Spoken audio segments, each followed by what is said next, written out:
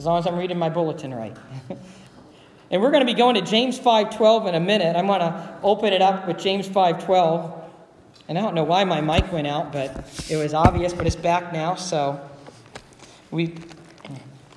sometimes we have to do an exorcism on church equipment. And we might have some here who have that spiritual gift, discernment. So anyways, James 5:12 here in just a minute. But as I introduce James, I want to share a few other things. If you're following the fill in the blanks, I don't multitask well. Did I dismiss children to junior church? Okay, like I said, I don't multitask well. Ask my wife. I made changes to the sermon on Thursday, and so Megan had already ran the fill in the blanks.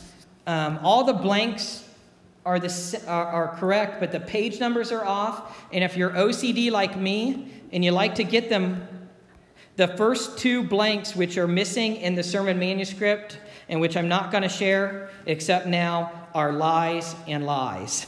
So fill in those two, lies, and pay attention, and you'll get the rest. Which also I want to bring up, the next 2 Sundays are going to be question and answer Sundays. I'm going to answer your questions which you've submitted. It was going to be just one Sunday, but I got a lot of questions submitted, and a lot of deep questions.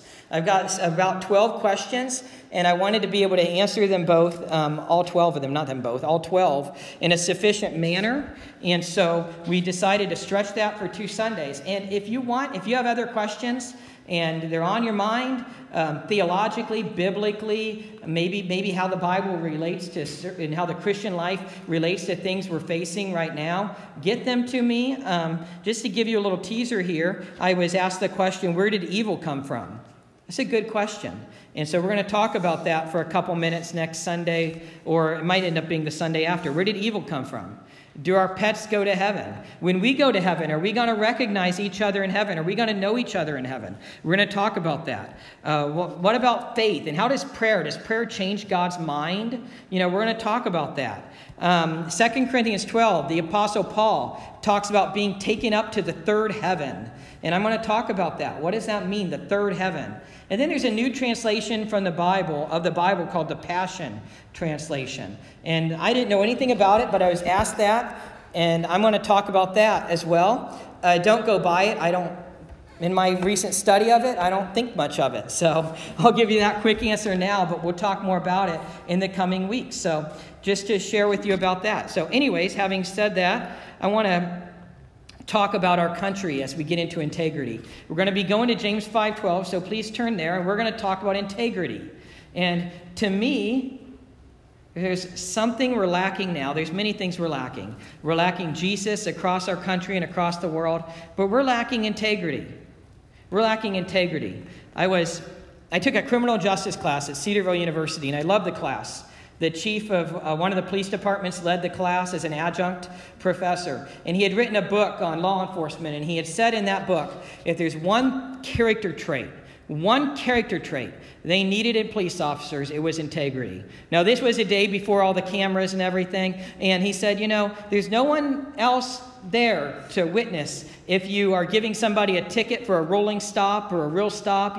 No one else. They need integrity. We need integrity. I really believe the United States is the greatest country in the world. I really believe that. We're not perfect. We have problems. You know what? We are in a fallen world. In a few months, I'm going to start a sermon series on having a biblical worldview. God created everything good. We see that in Genesis 1-2. In Genesis 3, creation fell. God has redeemed it through Jesus, but we're not restored yet. We're in a fallen world. So nothing's going to be perfect, but in a fallen world, we need government. Someday the government's going to be different. God's going to make everything new, and there's going to be the new heaven and the new earth, the new Jerusalem, and Jesus is going to reign as King of Kings and Lord of Lords in a literal way. Until then, we try to make the best of the best, but we are in a fallen world. In a fallen world, we need police. We need authority. Romans 13 talks about that. And the Apostle Paul, when he wrote Romans 13, was writing from Rome in house arrest And they were a totally corrupt political world. And they said the government has the responsibility of the sword, and we need to obey our leaders. 2 Timothy 2, the Apostle Paul came back to it and said, pray for your leaders. Obey the leaders. We live in a fallen world, but I believe the United States is the best of the countries in the world. We are a representative republic. We're not a democracy. We're a representative republic. We have certain democratic ideals. Benjamin Franklin came out of the Constitutional Convention. He came out of the Constitutional Convention, and they said, Mr. Franklin, what type of government do we have? And he said, a republic, if you can keep it.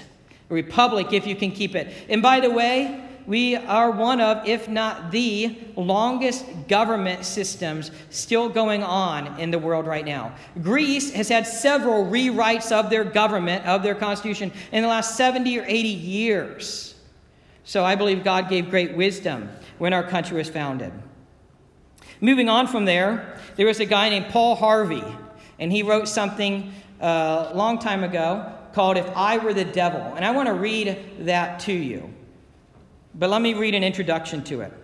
Many years ago, a courageous and devoted American broadcast a message to his listeners that served as a harbinger, meaning a warning, for where the nation was headed, societally and culturally. In his broadcast, he revealed what he would do if he were the devil, to destroy our culture and undermine our collective societal standards and social mores. That man was Paul Harvey. Paul Harvey Arant, affectionately known as Paul Harvey. And his message not only has proven to be prophetic, but serves as a warning to Americans today of where our society continues to trend. Paul Harvey was a broadcaster who rendered daily news on the radio from the 1950s through the 90s and inspired generations of Americans with true stories of goodness and heroism with his daily The Rest of the Story. I think most of you know of it, right? He was awarded the Presidential Medal of Freedom in 2005 for his contributions to the nation.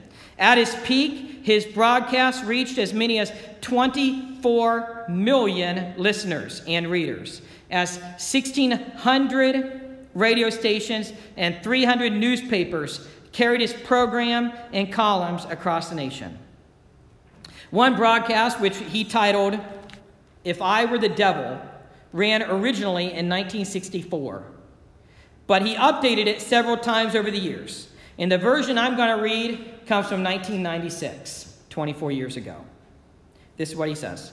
If I were the Prince of Darkness, I would want to engulf the whole world in darkness.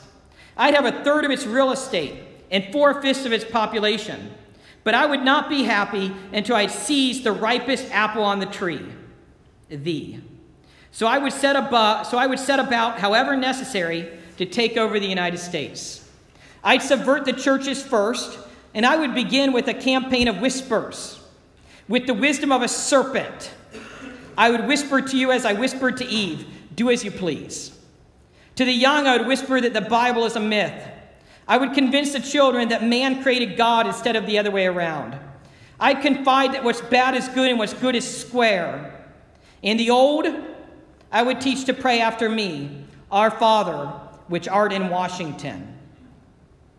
Then I'd get organized. I'd educate authors in how to make lurid literature exciting so that anything else would appear dull and uninteresting. I'd peddle narcotics to whom I could. I'd sell alcohol to ladies and gentlemen of distinction. I'd tranquilize the rest with pills. If I were the devil, I'd soon have families at war with themselves, churches at war with themselves, and nations at war with themselves, until each, in its turn, was consumed. And with promises of higher ratings, I'd have mesmerizing media fanning the flames. If I were the devil, I would encourage schools to refine young intellect, but neglect to discipline emotions. I'd tell teachers to let those students run wild. And before you knew it, you'd have drug-sniffing dogs and metal detectors at every schoolhouse door. With a decade, I'd have prisons overflowing and judges promoting pornography. Soon I would evict God from the courthouse and the schoolhouse, and then from the houses of Congress. In his own churches, I would substitute psychology for religion and deify science. I'd lure priests and pastors into misusing boys and girls and church money. If I were the devil, I'd take from those who have and give to those who wanted until I had killed the incentive of the ambitious. What do you bet? I couldn't get whole states to promote gambling as a way to get rich. I'd convince the young that marriage is old-fashioned, that swinging is more fun, and that what you see on television is the way to be. And thus, I could undress you in public and lure you into bed with diseases for which there are no cures. In other words, if I were the devil, I'd just keep right on doing what he's doing. Today we celebrate Independence Day in worship, but I want to talk about something that has also been important to our country: integrity, Christian values. God's way is best and our way is not, and what I believe we're seeing across our country is a collapsing internally because we've neglected God's ways. And a principle, for sure, throughout the Bible from Genesis to Revelation is integrity. Integrity. Something that is for sure missing in our country right now is integrity. Thomas Jefferson wrote this. Thomas Jefferson. Honesty is the first chapter in the book of wisdom. Honesty is the first chapter in the book of wisdom. Further, he wrote this. Whenever you do a thing, act as if all the world were watching. Whenever you do something, act as if the whole world were watching. George Washington, by far, founding president, one of the most important, if not the most important person in our country's founding, George Washington wrote this. He said, "In politics, as in philosophy, my tenets are few and simple, the leading one of which, and indeed that which embraces most others, is to be honest in just ourselves and to exact it from others, meddling as little as possible in their affairs where our own are not involved. If this maxim was generally adopted, wars would cease, and our swords would soon be converted into reapers, and our harvest be more peaceful, abundant, and happy." Notice how at first he said, be honest with ourselves, and expect honesty from others as well. In a recent biography of Washington, Ron Chernow writes the following. Ron Chernow says, he valued his reputation for integrity, calling it the principal thing which is laudable in my conduct. Integrity, the principal thing which is laudable in my conduct. Integrity, I want to talk about it. Why can't our yes be yes and our no, no? Why can't we be trusted? In the world, we have lacking, integrity. And so we have all these things to try to make people have integrity, which really don't work. But can Christians be better? Can Christians be habitually honest? Let's read James 5:12. James 5:12. But above all, my brethren, do not swear either by heaven or by earth or with any other oath. But your yes is to be yes and your no, no, so that you may not fall under judgment. Let your yes be yes and your no, no, so that you may not fall under judgment. James is even bringing up judgment. Notice that James writes above all. But above all, my brethren, do not swear. It seems that this is the most important command he has given. What other command has James started with above all? None. In the epistle of James, he has not started any other command with above all. He thinks integrity is very important. What James is about to introduce is clearly very important, but this is not new material. James has written about our words all throughout the epistle. In James 1:19, be slow to speak. How many of us could benefit from being slow to speak? I could. Messed that up before. James 1:26, he says, anyone who thinks of himself as religious must keep a tight rein on his tongue. I could benefit if I could, practice that better. I'm working on it. The Holy Spirit's working on me. In James 3, 1 through 12, it's about not using our words to curse people. In James 4, 11 through 12, it says not to slander one another. Not to slander one another. Then in James 4, 13 through 17, he writes about boasting and bragging. Don't boast, don't brag. So James is not introducing a new theme, but he is building on a theme that he's been on all throughout this little epistle of James. Actually, if you look in your Bible, you will see that there are only 8 verses left in the epistle of James. It seems that James is hitting on a few important points as he closes. And so right now, above all, my brethren, he brings up something really important. Look at the rest of the verse. What do you think? You may not care too much about an oath, but look at the end of the verse. Let your yes be yes and your no be no. This means we should be trustworthy. How many of you are or have been employers? Do you want employees that you can trust? I think we all do. What about parents? How do we respond when our child or children lie directly to our face? Do we say, way to go, son, good job? No. Even if you are a habitual liar, you do not want your children to lie to you, right? Even if we are liars, we do not like it when other people lie to us. Integrity is lacking today, isn't it? Do we even know who we can trust in politics? Do we even know who we can trust in the media? What about the media? You turn on one news station, you get one thing. You turn on another news station, you get another. I get these news alerts on my phone, and one particular national newspaper will say one thing, and immediately another news will say a total something different about the same event. We need integrity, and Christians ought to model it better than the world, shouldn't we?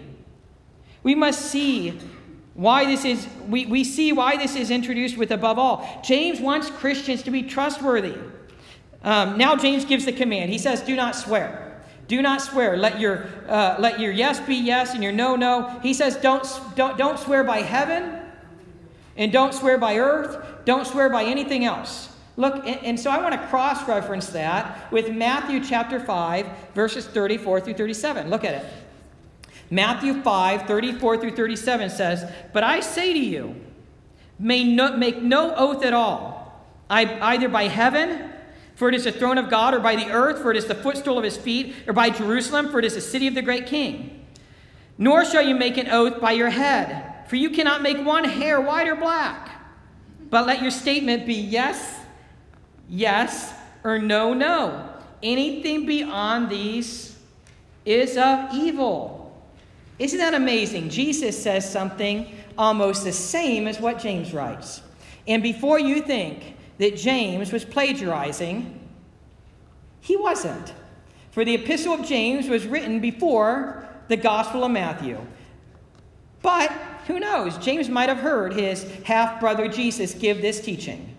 And beyond that, we have the Holy Spirit, which is inspiring, which did inspire all 66 books of the Bible. Now, when James writes about swearing, he's not talking about a list of vulgar words. Not right here, he's not. He's talking about calling on God or an object to support your words.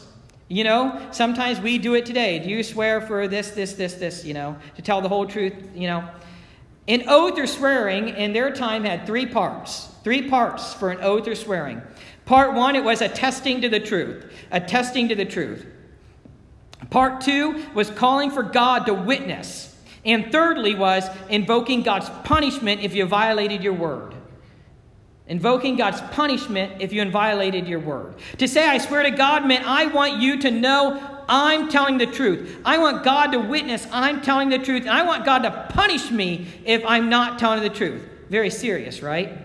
You're invoking the curse of God on you if you lie in an effort to try to convince somebody that you're really telling the truth. People did this in that time period. One reason that Jesus preached against it was that the Pharisees would swear by the temple. The Pharisees would swear by the temple, thinking they were okay to do that. But Jesus says that God created the temple. No matter what, when you swear, you're swearing to God because God created the temple. There are a number of times in the Epistle of Hebrews that it references how God would swear by himself in Genesis. And that is true. But God can do that because he is God and there is no one greater. If you're filling in blanks, you want to take note of that. God could swear by himself because he's the greatest of them all. But right now, it seems like what James is condemning is flippant swearing. I don't think he's really condemning Christians who make an oath under court in a court of law or something like that. He's condemning flippant swearing. He's telling Christians you need to be honest. Your yes needs to be yes, your no, no. One of my sources read this. Misuse of the name of God, profaning the name of God, blaspheming the name of God, dragging down the name of God, invoking the name of God illegitimately. You know, I swear to God, I swear to the temple. And if you swear by the temple, you're still swearing by God because he's the greatest. So, invoking the name of God illegitimately, all of that is, in a sense, related to the kind of swearing that James has in mind. But it's a very specific thing that he's after here. That was part of a Jewish culture. May I add to you that it wasn't only Jewish. It also belonged in the Greek culture. Have any of you heard anybody say by Jove? Anybody heard that, by Jove? I see a few hands, by Jove. Jove was a Greek god. And when the Greeks wanted to swear, they would swear by Zeus or by Jove. They would use that in this type of method.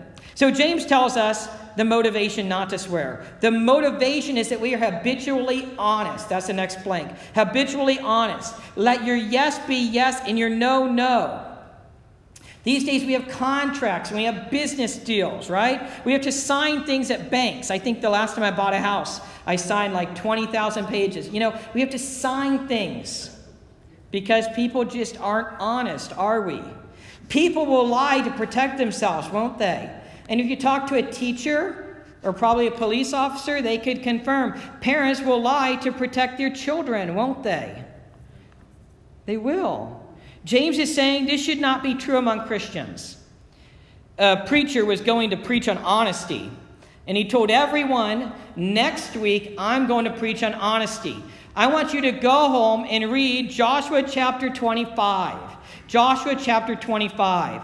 So the next Sunday he came into the sanctuary and he said, how many of you did your homework and read Joshua chapter 25? And a number of hands shot up saying that they have read Joshua chapter 25.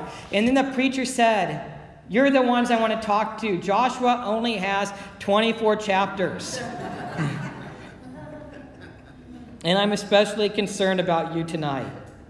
That was meant in humor, but there is a point there. Christians must do better. I was in 12th grade of high school and my youth pastor was buying a new truck. He had a 69 old Chevy truck and had a big block engine. It was something like a 69 truck with a 402 big block from 72 in it or something. And he was buying this new truck bed and new chrome parts and all this stuff. And somehow, and he did it, he was good like that, he was going to put it all together. And I went with him to pick up the parts. We went out to this little country area and we talked to a gentleman and he was selling him the truck stuff.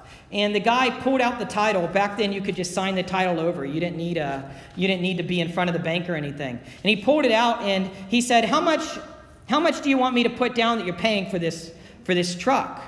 Now, my youth pastor Dave had already given him the money. And it was whatever it was, $5,000, $2,000, I don't know. But he was willing to put down as much as $1 because whatever he put down, he would have to pay taxes on when he went and got his own title. And my youth pastor taught me an important lesson that day. He said, put down what I'm paying you. It's the right thing to do. Integrity. You know, when just a few people are looking and you're not in front of the legal authorities, he had integrity, for it was the right thing to do. And that was an amazing example to me. You know, I was in 12th grade of high school. I was certainly being mentored and taught by my youth pastor. And he taught me a very important lesson about integrity. I want to ask you to reflect on your own honesty right now. How's that working for you? Have you told any white lies lately? Maybe you've fudged some numbers in order to get something cheaper. Been flippant about things. Maybe you've tried to use a coupon twice. Maybe you have. messed with the numbers on your own taxes. Maybe you've been pulled over for speeding. What did you tell the police when he said, do you know how fast you were going? Maybe you didn't do something correct at work, and when confronted, you stretched the truth. And let me say, students, there's a few of you there, this is important for you just like anyone else. We all need to have integrity. We all need to be Christians who follow the truth, and it needs to start young. Even pastors must fight the temptation. Sometimes it's a temptation to exaggerate numbers. I was listening to Chip Ingram on Moody Radio a long time ago. I really liked listening to Chip Ingram. Great writer, great preacher. And he planted a church in the 1970s, and the church was growing. And in the following Sunday, he commented on the midweek Bible study. And he said to the Sunday morning group, we had a great Bible study last week. We had X amount of participants at the Bible study. And his wife confronted him on the way home, and she said, why'd you do that? You knew how many people were at Bible study. Why didn't you just say the number, not about? You see, it sounded better to Chip to say 65 to 70 than 64 people were present.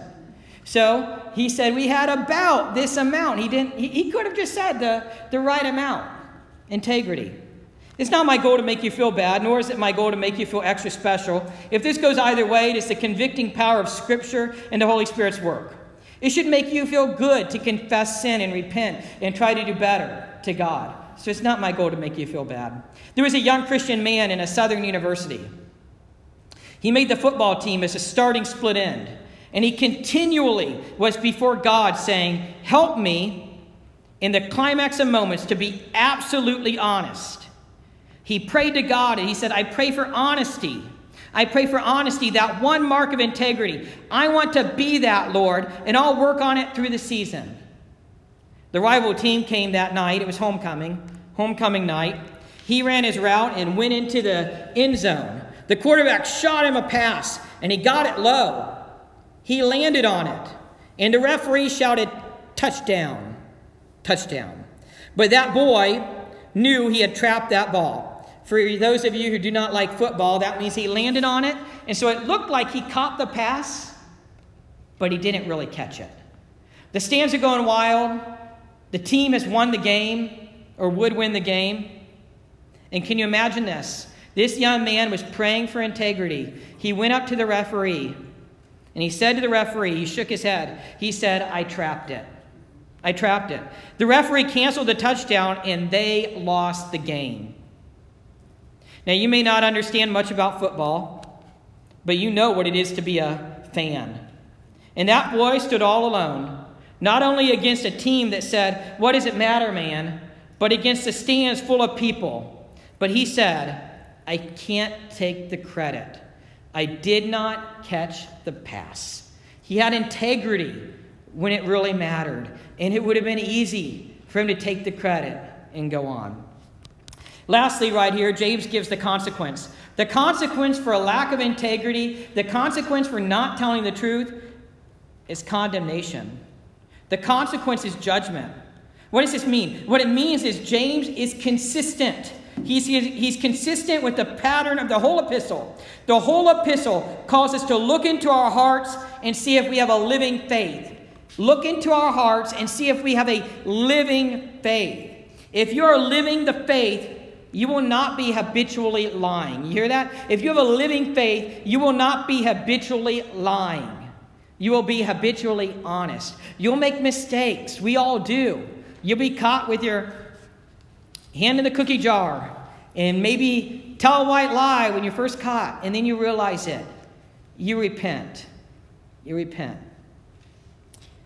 You will not, if you have a living faith, you will not settle for lies. Not even little bitty white lies. Not even a stretch of the truth. When I was a kid, we would go to amusement parks, and I was always a little shorter than other kids my age. So my mom always tried to get me in cheaper by saying my age was 8, not 10, or whatever it was. That's stretching the truth. It's not right. My mom would probably acknowledge that. Maybe she won't listen to this sermon. Anyways, we need integrity in our world today, don't we? I don't know if our founding fathers had more integrity than our leaders do today. I suspect that they did.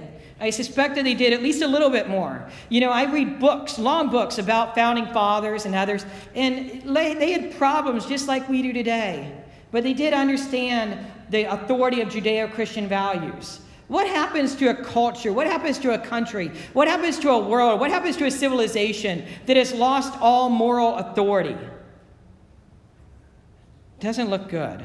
Our country was founded on Judeo-Christian values. And when we celebrate our Independence Day, hopefully we also celebrate the values we were founded upon.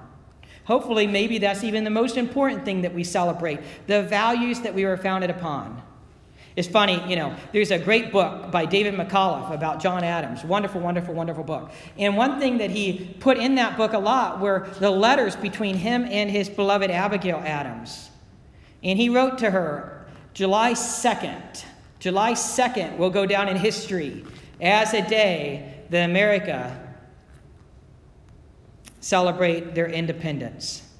Of course, it started in July 2nd, and then we celebrate July 4th, but the signers didn't all sign it until August, if not much later, even like November. They were all scurrying about, trying not to get arrested from the British, freeing New York City when it got captured, and just so much more. Do you realize if the British caught John Adams or George Washington or Thomas Jefferson or any others, they would have been tortured and killed? Some were captured, some suffered losses. There's a popular writing about what happened to all of the signers of the Declaration of Independence. And I was actually looking it up.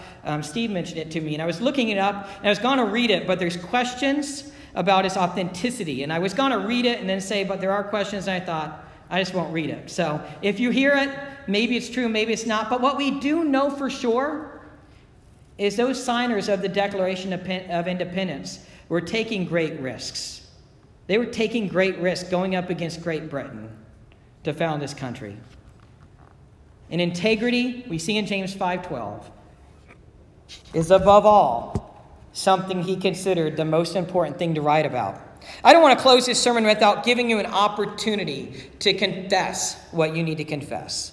So I'm going to ask that we bow our heads, close our eyes, and go in a state of prayer. I'm going to open in prayer, and then I'm going to give you a moment of silence. And you can just pray that you'll do better or confess. If you have nothing to repent of, just pray that you continue the great Christian witness. But let's pray. Dear Heavenly Father, I thank you for the forgiveness that you offer us in Jesus Christ our Lord. Lord God, we celebrate our Independence Day, but we also ought to always be worshiping you, celebrating our independence from sin. Christians do not have to walk in sin. We're called to be followers of you, to walk in your grace and in your love, to walk by the Spirit and not gratify the desires of the flesh, as Galatians 5 says. Lord God, I thank you for the forgiveness you offer us. Please hear our prayer.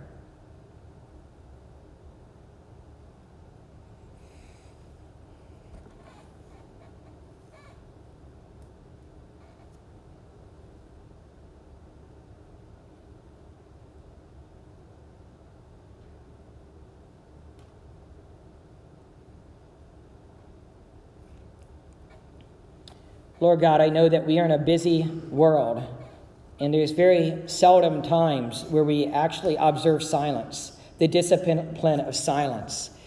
So much so that 20 seconds, 30 seconds can seem like an eternity.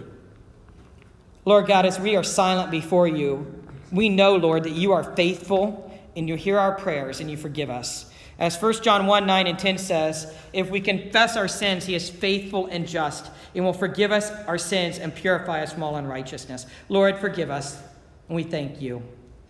Lord God, if there's anyone here who does not know you as Lord and Savior, may today be the day of salvation. Lord God, do not let them leave without turning their life over to you and telling you that in a simple prayer like this. Lord Jesus, I confess I have sinned and missed your perfect standard. I believe in you, Jesus. You died on the cross for my sins and rose again. I'm trusting in you as Lord and Savior. I'm committing my life to you. Come into my life and help me to live for you. Lord Jesus, help us all living for you. In Jesus' name, amen. I turn it over to Steve and Joyce now. Amen.